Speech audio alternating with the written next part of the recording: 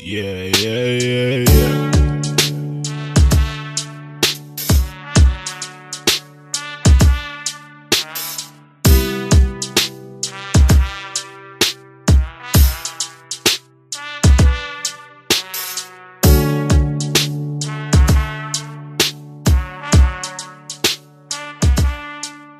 Hey guys, my name is Alex, and you're listening to the 1000 Movie Project podcast.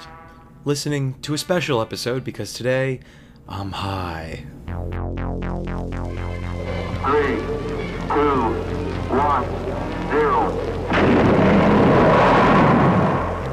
High. See a 6-foot man shrink to 6 inches before your very eyes. So high.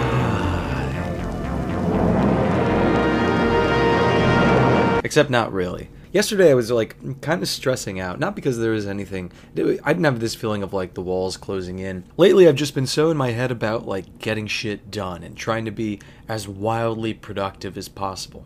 And yesterday was Friday, and on Thursday I had received an advance review copy of the forthcoming novel by Don Winslow. And I was super stoked to get it, and yesterday, on Friday, I read 200 pages out of it.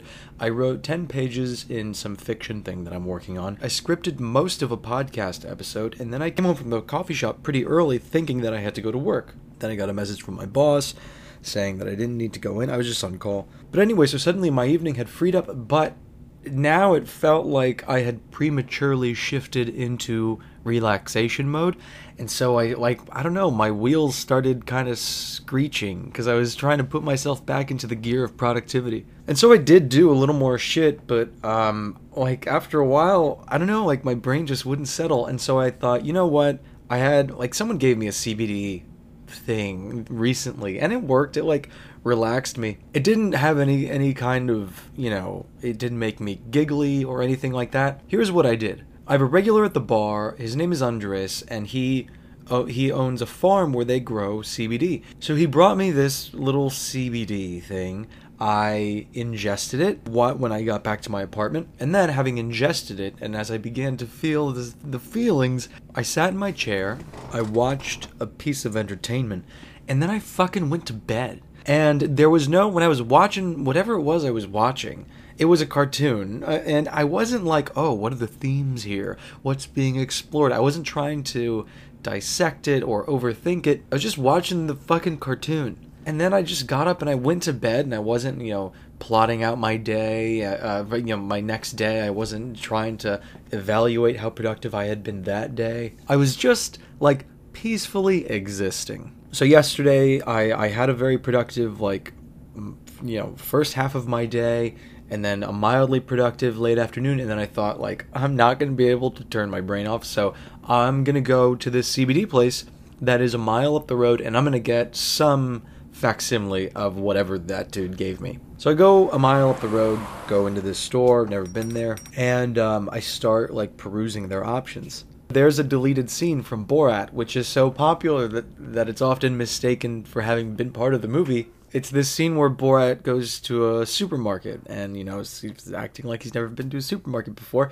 And there's a dude who works there sort of following him along, explaining the displays to him. And in this scene, Borat goes up to some huge display of cheeses and he's like, "What is this?" And the guy goes, "That's cheese." And then he goes, "And what is this?" And he goes, "Cheese." And he goes, "What is this?"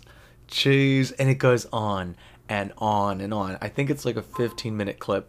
And that's what I was like at this dispensary place. Because I've consumed CBD on 3 or 4 occasions, but I've never actually gone to buy it. So I'm walking along this sort of glass display case that runs the entire length of the store. And I'm just pointing at shit. "And what is this?"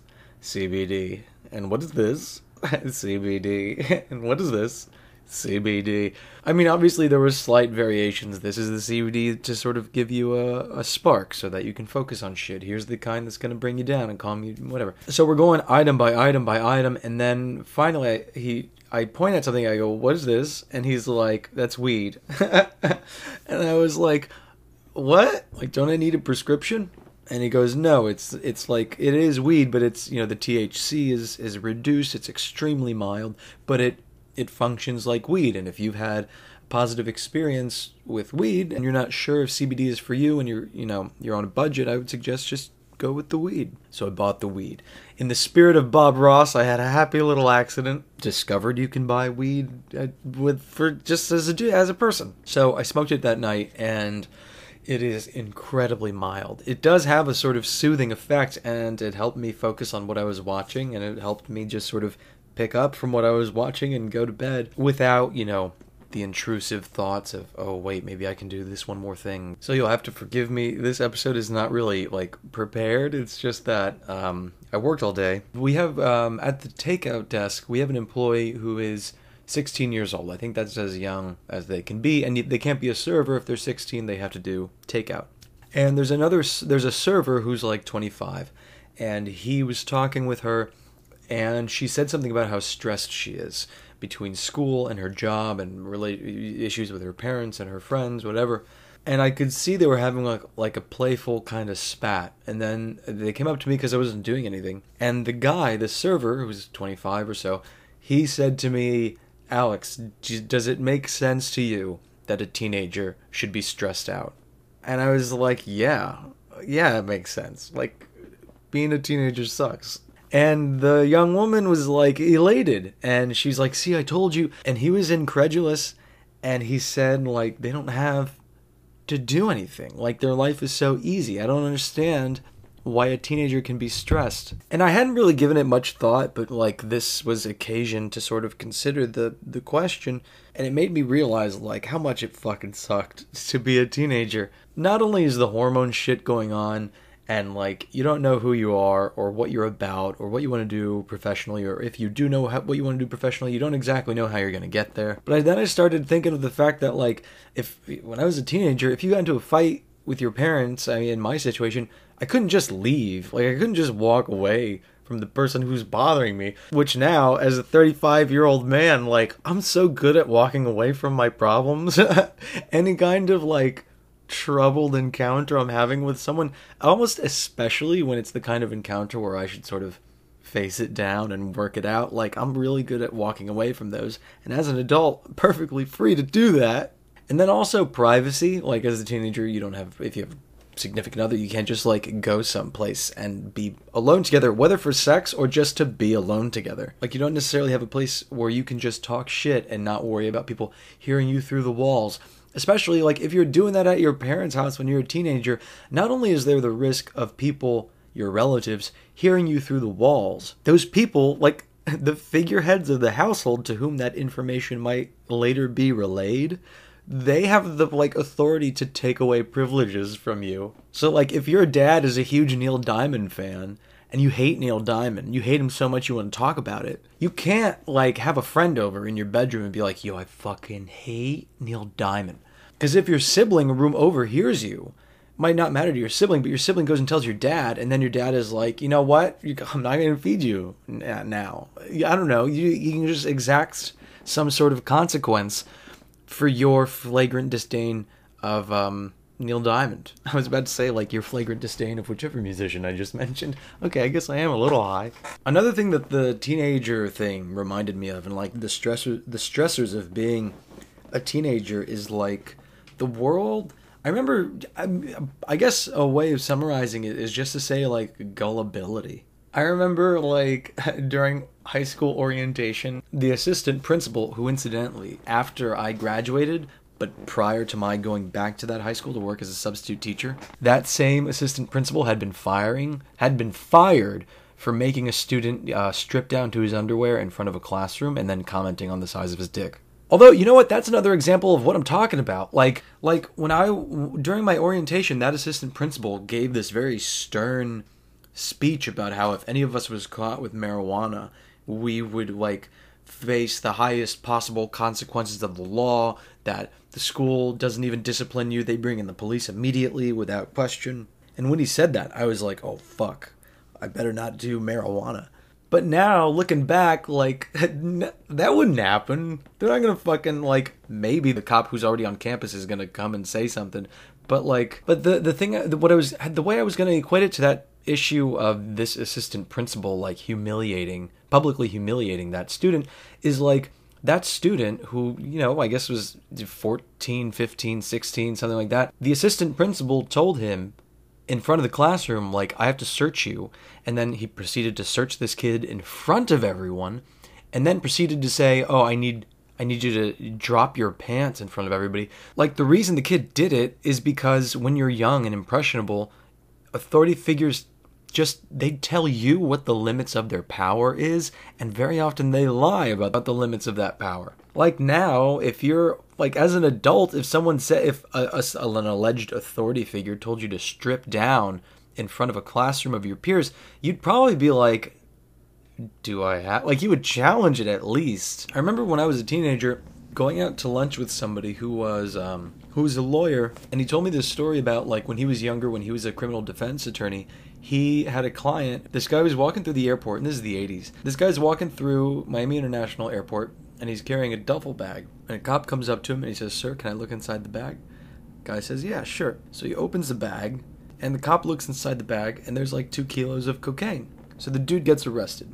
This lawyer I know was appointed to talk with that guy, and he says to him, like, you knew you had 2 kilos of cocaine in your bag. Cop came up and said, hey, can I look inside your bag? Why'd you say yes? And the dude goes, I didn't know that I couldn't. And everyone at the table started cracking up. But I was a teenager, and I remember vividly thinking, like, is that not the case? So I think that's another part of being, like, a teenager that's terrifying, is, like, you realize as an adult that everyone kind of fibs, and especially when it comes to questions of, like, what they've accomplished and how respected they are, or how respectable and, capable they are. And if they have in their life some degree of power, they will usually lie to you or embellish, the details of that power. Almost everybody does that. And I think one of the things that makes the world so terrifying when you're a teenager is that, like, when they do that to you, you believe them. What you realize as you get older is that very few people have any power over anything. And they just sort of, they weave the story of their life in a certain ways to make it seem that they do. But when you're a teenager, you don't really know that yet. And you just sort of take everyone at their word. Or maybe I did it, because I'm totally prepared to, like, face the idea that I was, like, particularly stupid and gullible. So yeah, the world just seems really big and scary, and I know this is, like, persona non grata and should not be invoked in any sort of, like, manner of praise at the moment, but I remember when J.K. Rowling finished her book, the first book that she was publishing after she had finished all the Harry Potter novels. It was called A Casual Vacancy, and it was, I wouldn't say it was like an adult novel, but it was sort of, it was very socially conscious. It was kind of Dickensian, and it was about poverty and drug use and stuff. And I think the larger cast of characters, it was all adults, working class adults. But basically the central character was a 16-year-old. And when Rowling was being interviewed by Charlie Rose, another persona non grata, wow. He said to her, like, you just spent so many years writing about teenagers, why in this first novel that you're directing toward an adult audience with adult themes and stuff, why are you using a teenage avatar? And Rowling said that, she's interested in certain themes, and she wants to be able to explore those themes sort of philosophically, I guess, in her fiction. But she says that, it's really only, like, 15, 16, 17-year-olds who will, like, go and sit on a bench and question the meaning of life. Now, I think she was being a little bit cynical there. I have found, as I've gotten older, that, like, pretty much everyone has that philosophical bone in their body. And the older they get, the more eager and cooperative they are in sort of addressing those philosophical ideas of, like, what is good and evil, and what is a well-lived life, a virtuous life, etc. Oh, speaking of which, there's a great line in that Don Winslow novel that I got an early copy of, where this guy is saying that he's going to do this one immoral thing just to help out his family, whatever, and the older man to whom he's speaking says, you can never rent out your soul. All you can do is sell it, and then after you've sold it, you don't get it back. Anyways, and it's kind of what my colleague, the older server, was talking about when he was deriding the idea that teenagers have anything to worry about. His argument is that as adults, we are concerned with matters of survival. Making enough money that we can, like, get health insurance and pay our bills and everything. And I think that he is so beset with frustrations that stem from those concerns that he kind of resents anyone claiming to be stressed out who isn't similarly beset with those concerns, if that makes sense. Anyways, another thing, I mentioned at the start of this episode that one of the things this semi-weed helped me to do was focus on a movie. So in November, it looks like I'm interviewing a filmmaker named Charles Band. He is the man behind Full Moon Films or Full Moon Productions. They make horror movies, very indie, straight-to-video horror movies that were very popular in like the late 80s and on through the 90s. Although he still makes shit. And in the 21st century, he's had some notable titles. He cast Gary Busey in Ginger Dead Man. I think he's made 5 or 6 Evil Bong movies. He also brought those 2 masterpieces together in Gingerbread Man versus the Evil Bong. It's interesting. I'm interested. He's got a memoir coming out in November, and I got my copy of it, and I think I'm going to interview him via Zoom. And there are so many movies from that studio, and last night I watched what I think is one of the most famous, which is Puppet Master. The first Puppet Master movie came out in 1989, and I never watched it. And I think that in the 30 years since it was released, there have been 16 sequels. So basically a sequel like every 2 years consistently. And I was thinking like, that'd be very cool if I could get on board with this. And I really dug the franchise, and then I had something to look for, a new chapter to look forward to every 2 years or so. So that's sort of, it's a side project that I'm tackling in the evenings, is trying to watch a bunch of these old indie horror movies. I'll try to keep you somewhat appraised of how that's going. And otherwise, just been reading a lot, writing a lot, and I wanted to have a quick stoned word with you. So, until then, and until the next episode, which will be a proper, full, scripted episode, I bid you adieu. Thank you for listening. I'll talk to you next time.